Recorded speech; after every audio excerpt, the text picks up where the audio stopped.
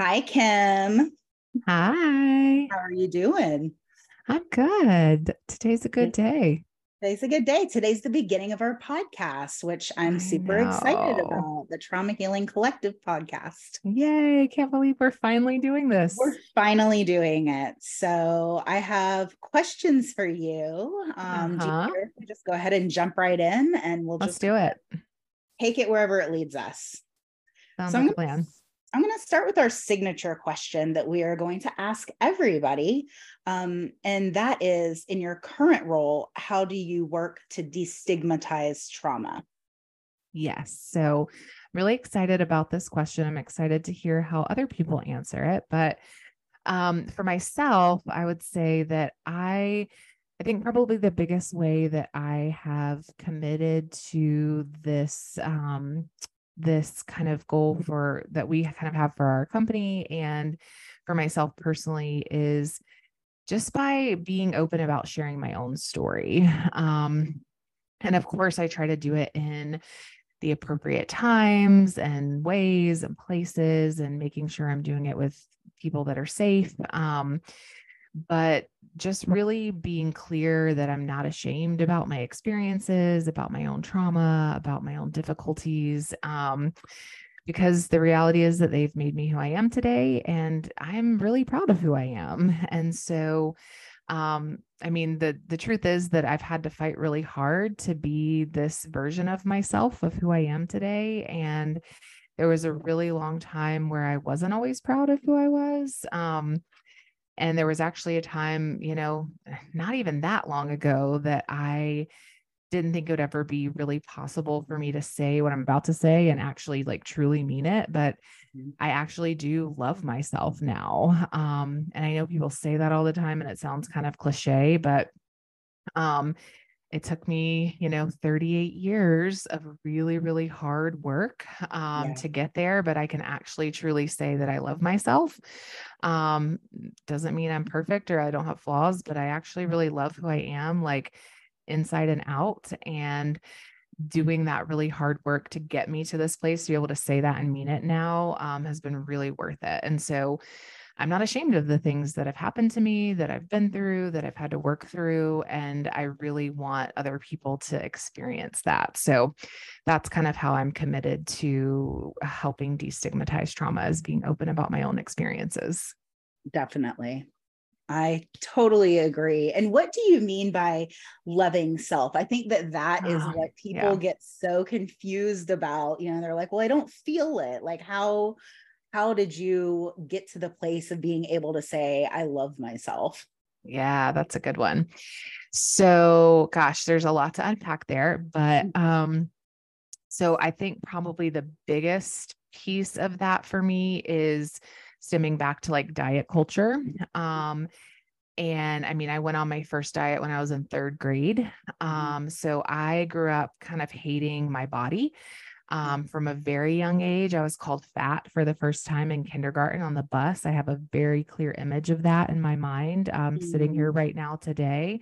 yeah, Um, and like being able to say that out loud, like probably even like 4 years ago, I would have been too ashamed to even say that. yes, So, um, huge progress in the last like even several years of just the work that I've done there for myself. But yeah, like, I mean, I struggled. I mean, I used to like every day, like have like a mental struggle of like, okay, if I can lose this many pounds, like maybe then I'll be good enough to like, do this thing or like go, this place, or maybe this person will, love me, or I'll be enough, like it was like a mental gymnastics, like every morning when I'm getting ready.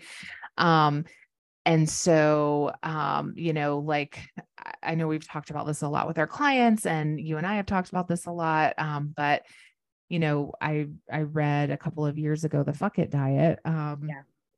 and just completely changed my life. And before that, I had worked with a nutritionist and done a lot of intuitive eating work. But what she talks about in the book is how those of us who have struggled with, just chronic dieting for years and years and years can turn something as beautiful as intuitive eating into just another diet, which is what I was doing. Mhm. And so that book really just helped me let go of all of the just baggage that was surrounding everything that had been connected to like my poor body image and just really self-hatred. Yeah. And so it took a lot. It wasn't about food for me. It wasn't about binging. It was about the fact that I really just didn't like myself because society had told me that my body and the way that I looked was not okay and that I needed to change it to be accepted. And so it's been a process, and there's still moments where I have to tell myself that nope,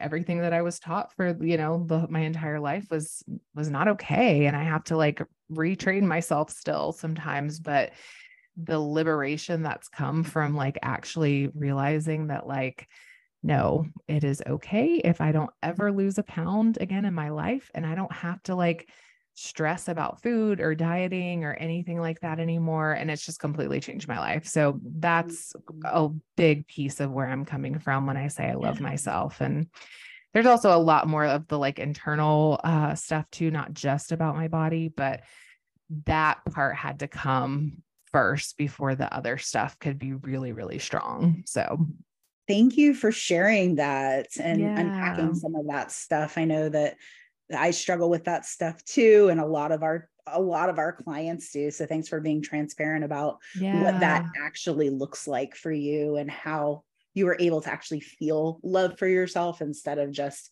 giving lip service to it. Right. Yeah. It's a Well, process for sure. oh my God, right? Well, Yeah. we'll switch gears a little bit. I was wondering what your Enneagram type is. Yeah. Okay. This is a fun one. Uh-huh. So, I don't know. I know some people may not know what the Enneagram is, and I didn't learn about it probably until later than a lot of people. I was kind of late to the game, but it's a personality typing test for those of you who may not know, which I typically hate personality tests. I run from them because I hate being put in a box. But this was the first one that I actually loved because it doesn't really put you in a box. And in fact, it talks about if you're healthier, you might lean towards this number, or if you're in stress, you might lean towards this. If you're in growth, you might lean towards this. And so you're not really stuck in one fixed thing. However, I most strongly identify with the one personality type of the Enneagram. And it is, I would say in the best light is the reformer, but maybe in the more negative light is the perfectionist. And I definitely consider myself a recovering perfectionist now. That's been its own journey in my life. But I think the thing that's most interesting about this question for me is that when some close friends of mine were telling me about the Enneagram and what it is, and they were like, oh, you should take the test, you should take the test. They told me that they thought I was an 8. And so I was like, okay, well, I don't know what that means. It's just a number. But then when I read the description of an 8, I was like, oh my God, they think I'm mean. That's painful. That's really hard to hear. So when I took the test and realized I was actually a 1 and then started reading and learning more about it, I realized that the reason that people that were actually fairly close to me and I thought knew me pretty well, the reason that they assumed I was an 8 is because I never let people in on my internal struggle, because I am my own worst critic. I am my own worst enemy. I am the hardest on myself. I hold myself to the highest standard and I'm never good enough. But I never tell anybody else that. At least I didn't before I learned about my Enneagram type. And so I realized that my perfectionism and just always needing everything to be the best and always thinking about how we can make things better and how we can fix things came across as really rigid and demanding to other people. And so knowing that and hearing that was really helpful in my growth process, because then I was like, oh, if I just let people know that actually this is coming from a deep place of feeling I always have to be better, not that everybody else does. it really helped me like have much deeper, more meaningful relationships with people around me. And it's been really healing for me. And it's also really helped me. I already considered myself a recovering perfectionist when I learned about this, but it really helped me let go of a lot of that stuff. So that makes total sense. Yeah. So that's another reason why I really like this, because it really helps you kind of understand how you interact with the world and how maybe like others around you maybe perceive you that you didn't really notice before. And it really just helps you have more meaningful connections with people, I think. At least that's been my experience. Yeah, totally. Oh, I think we're frozen a little bit. Sorry. There we go. We're back. Can you see me? Okay, cool. Yeah. All right. Well, if you could go back and give your 18-year-old self one piece of advice, what would it be? Yeah. So this actually, my answer to this kind of ties into that like Enneagram 1 type, like feeling like I always had to be perfect and like get everything right. Because I think my advice to that idealistic little girl would be to just learn how to have fun and be okay with making mistakes like sooner than later.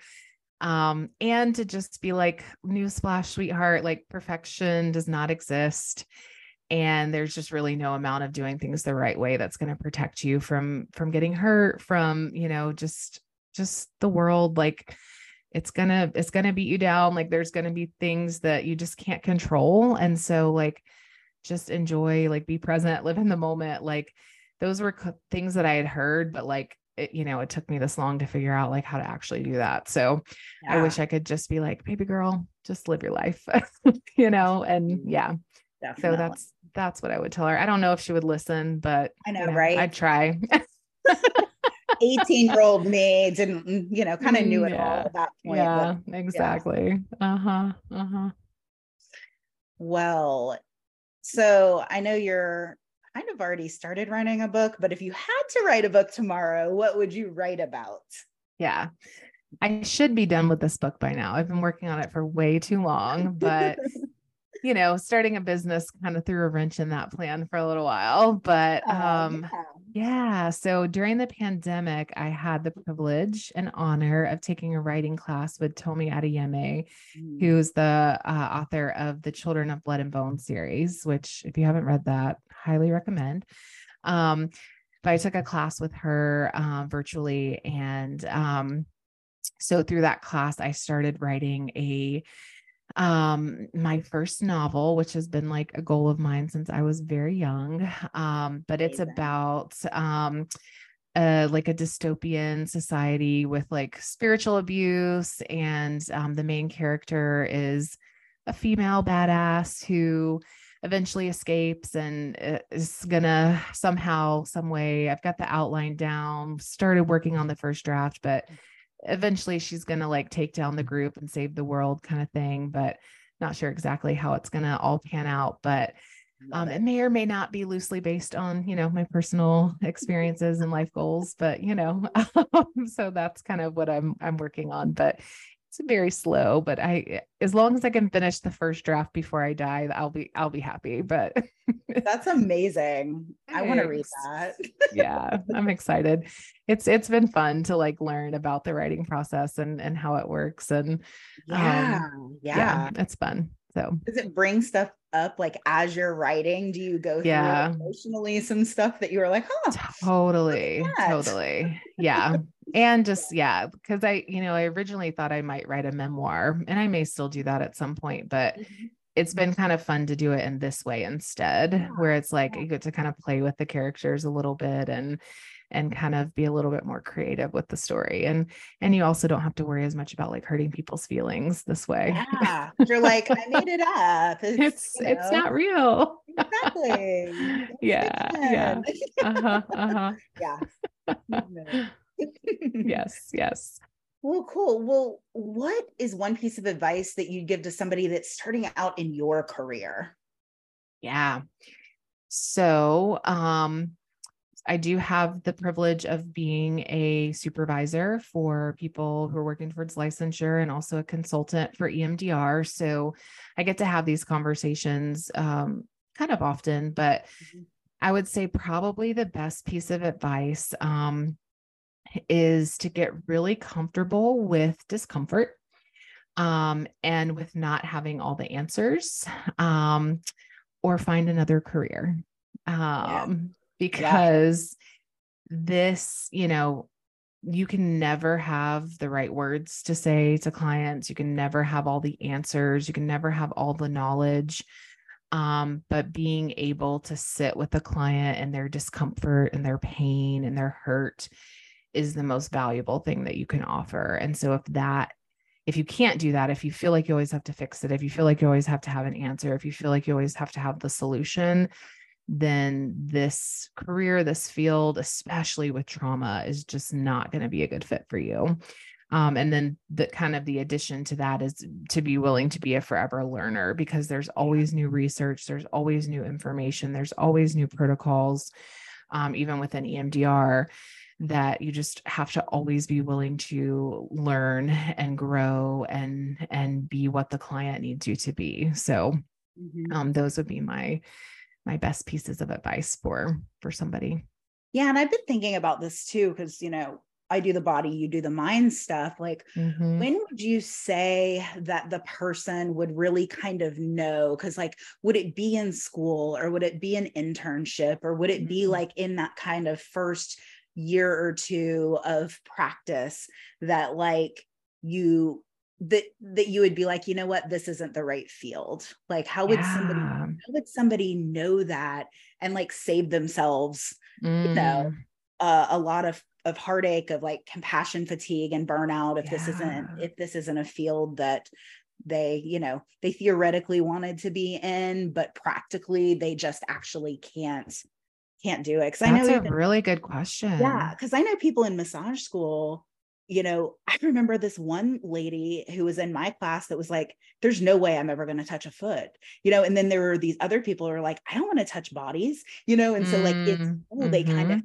out. But with mental health, like, when would that kind of be? Would it be the compassion fatigue, or would it be the like, I don't want to hear people's problems? What would you think? Yeah, I think that's such a good question. And I think it really depends on, so I think obviously trauma is really specific. And so I think that a lot of people find out in their internship. And then a lot of people maybe decide to go on and get their PhD because maybe they decide they want to do more research or teaching, as opposed to doing like the hands-on, like in the trenches work that we do. Right. But I think, and maybe this is going back to the original question, another piece of advice that I maybe should have started with is you've got to do your own work, because that ultimately is the thing. Because you can't be comfortable with the discomfort if you aren't comfortable with your own stuff. Oh yeah. And so I think maybe that is actually the answer. Like, before you even go sign up for grad school, like, go to therapy first, and work on your own stuff, because it's gonna come up, whether you're doing trauma work or whether you're doing behavioral therapy or whatever work you're doing, you're inevitably going to be triggered. And so maybe do therapy yourself to kind of see what it feels like to be on the other side of the room. And then see if you think you could hold that same space for a client who, you're on the other side. Because it's challenging work, and you have to know how to take care of yourself, like in therapy, in the practical things outside of therapy, in the office. But yeah, I think a lot of people find that an internship. But there's also, I think another piece of advice along those lines, because there's different, there's the social work route, and then there's the mental health route. And so, a lot of people who maybe aren't sure if they want to be like a straight up therapist, like in the room with clients, social work might be a better route to take for grad school, because you actually have a lot more options. You can be a case manager or things like that if therapy isn't for you. Whereas with mental health, you really kind of are in the therapist role, Right. or you've got to go back to school. So Yeah. that's another thing. If you're kind of on the fence, if you actually want to be a therapist or not, you may want to consider doing social work for your master's program, because you have a little bit more flexibility after school with that. So Yeah, that's great advice. Yeah, because I don't know if everybody knows kind of the differentiation between yeah, the two. So right. Mm-hmm. yeah, cool. Well, so what is one lesson your job has taught you that you think everyone should learn at some point in their life? Yeah. I think there's so many. God, this job, I love it so much. Like, I can't say that enough. Like, I know that I'm really lucky to have a job that I'm like excited to come to every day. And like, I I'm just so happy. I love the people that I work with. I love the clients that I get to work with every day. I know not everybody has that experience, so I'm really grateful for that. And I was just sharing with somebody last night, a friend, that I'm so grateful for my clients who like allow me to be a part of their experience. And like, I get to learn so much about people's cultures and backgrounds and their experiences. And so I just feel so grateful to get to do what I do every day. It just doesn't feel like real life sometimes, but it's my real life. But what, on that note, I think Yeah. the thing that I've learned is that each person is truly the expert on their own internal experience. And the only way to really truly understand the why behind somebody's behaviors or their interactions with you, or like what's happening, the decisions they're making, is to ask them what's going on inside of them. Because, in my role as a therapist, and I've been doing this for a while, like, yes, I'm like an expert. I don't even like that word, but like, I've been doing EMDR for a long time. And so I have a lot of skills and knowledge about that, but so sorry. Um, but you know, I'm not the expert on that person and what they've experienced in their lifetime and what's happening inside of them in that very moment that we're sitting together. And so whatever's going on, I think so many times we often jump to the conclusion that, well, they're doing that because of something about me, like, or it's about me, or they're upset with me, or, I'm offended or whatever. And chances are the majority of the time, it has nothing to do with you. Right.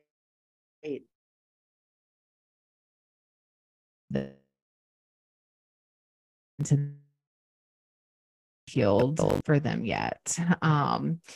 And so I think that there's just so much beauty and so much just connection that can happen when we try to understand somebody on that deeper level. And so I just hope that, and I think that's where the true like healing and like changing the world that we want to do, that's where it starts, is Yeah. really being able to connect with people on that deeper level. Yeah, absolutely. Completely agree. All right. So I've got one more question for you, and this is kind of a fun one. Yeah. What are 3 movies, books, and or TV shows that you'd recommend to our audience, and why? Okay. So this is a fun one. I love this. Yeah. Because I have so much fun with this stuff. But Yeah. so I picked some fun ones and some serious ones. So, and I picked some from all categories. So movies, I started with the Mario movie because I just took my girls to see this. And let me tell you, I have not laughed that hard in a really long time. It was Oh, so funny.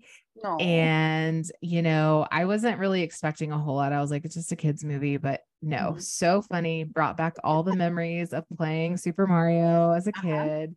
Oh, that's awesome. Also, Princess Peach is a badass, and she was like killing it the whole time. She was not being rescued, she was helping rescue. So, highly recommend. Nice. Um, and then another one that this one's been out for a while, but I'm thinking of movies that I've watched recently in the theater.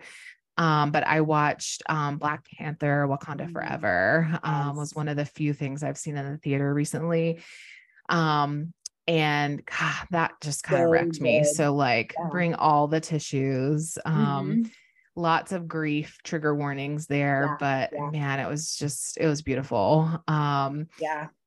And then another really funny one that I watched recently, and this one I streamed, but it's White Men Can't Jump, the newer one. I haven't seen that yet. I want Oh to. my God, it's so funny. And it does have like the white guy is Mhm. very into like holistic healing and therapy Mhm. and stuff. So Mhm. it's really, really funny. I love it.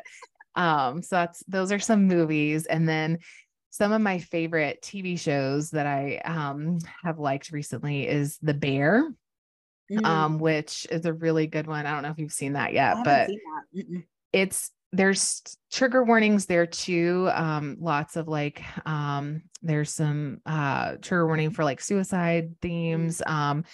but also just lots of mental health themes in there, but Yeah. also really, really good writing. And but there's also some comedy there too. So it's like a really good mixture of those things.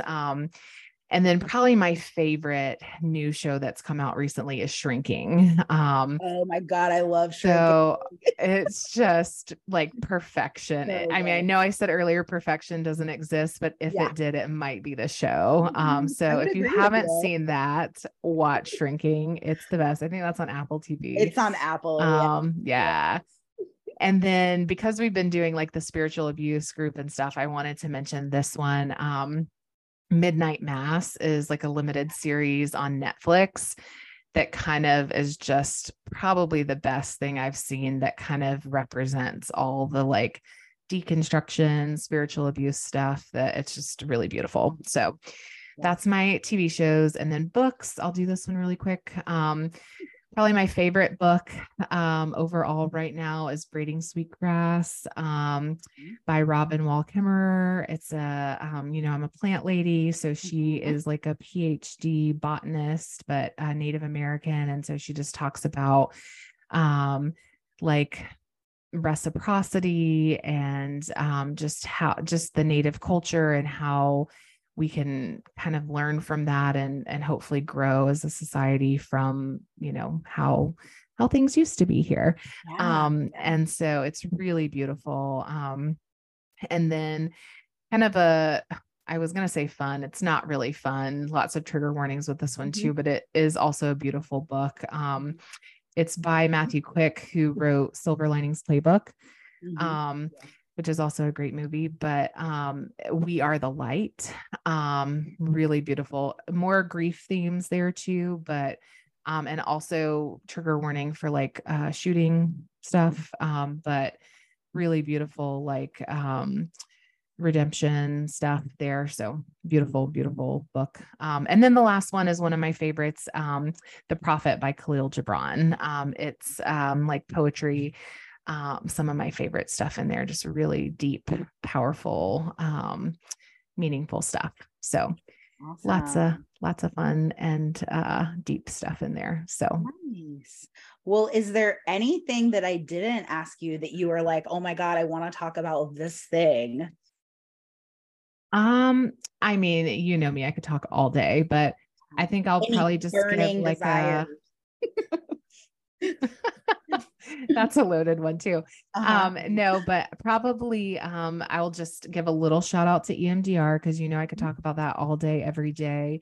Yeah. But yeah, just really loving. I will say I'm very happy that our new employee is here. We've been able to kind of like talk shop about EMDR a little bit. So I've been like a little nerdy, like giddy kid almost getting to talk about EMDR with her. And we're getting excited about, talking about like brainstorming groups and stuff like that. So that's been really fun. So I think that's kind of the biggest thing is just having somebody to nerd out with EMDR about EMDR every day is really fun. So excited to have Ashley here, but yeah, that's about it. Yeah. And I forgot to say in the beginning, that we're Shea Atkin and Kim Christian, Oh the yeah. founding partners of Trauma Healing Collective. Hello. Yeah. And Kim is a licensed mental health counselor with all of these other letters behind her name. So if you maybe want to say like who you are, Oh, that might help. We can I edit think it, you just right? did. Like, Yeah, yeah. we can edit. So who are you? Yeah. So I am Kimberly Christian. I'm a licensed mental health counselor, one of the founding partners here at Trauma Healing Collective.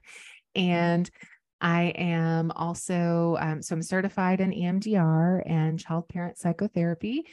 And I'm also certified in adoption competency therapy as well. And then I am also a consultant in training and facilitator in training for EMDR. So I'm working towards being able to do more facilitating with the EMDR, like basic trainings, which is really exciting. So that's a Awesome. little bit about me. Hi. Hi and Well, goodbye. cool. Hi and bye. Yeah. Well, cool. Well, that concludes our first ever podcast. We did it. Awesome. We We did did it. it. All Oh, right. all right. All right. I'm going to end this and then Okay. we can have a little, Powwow. yes.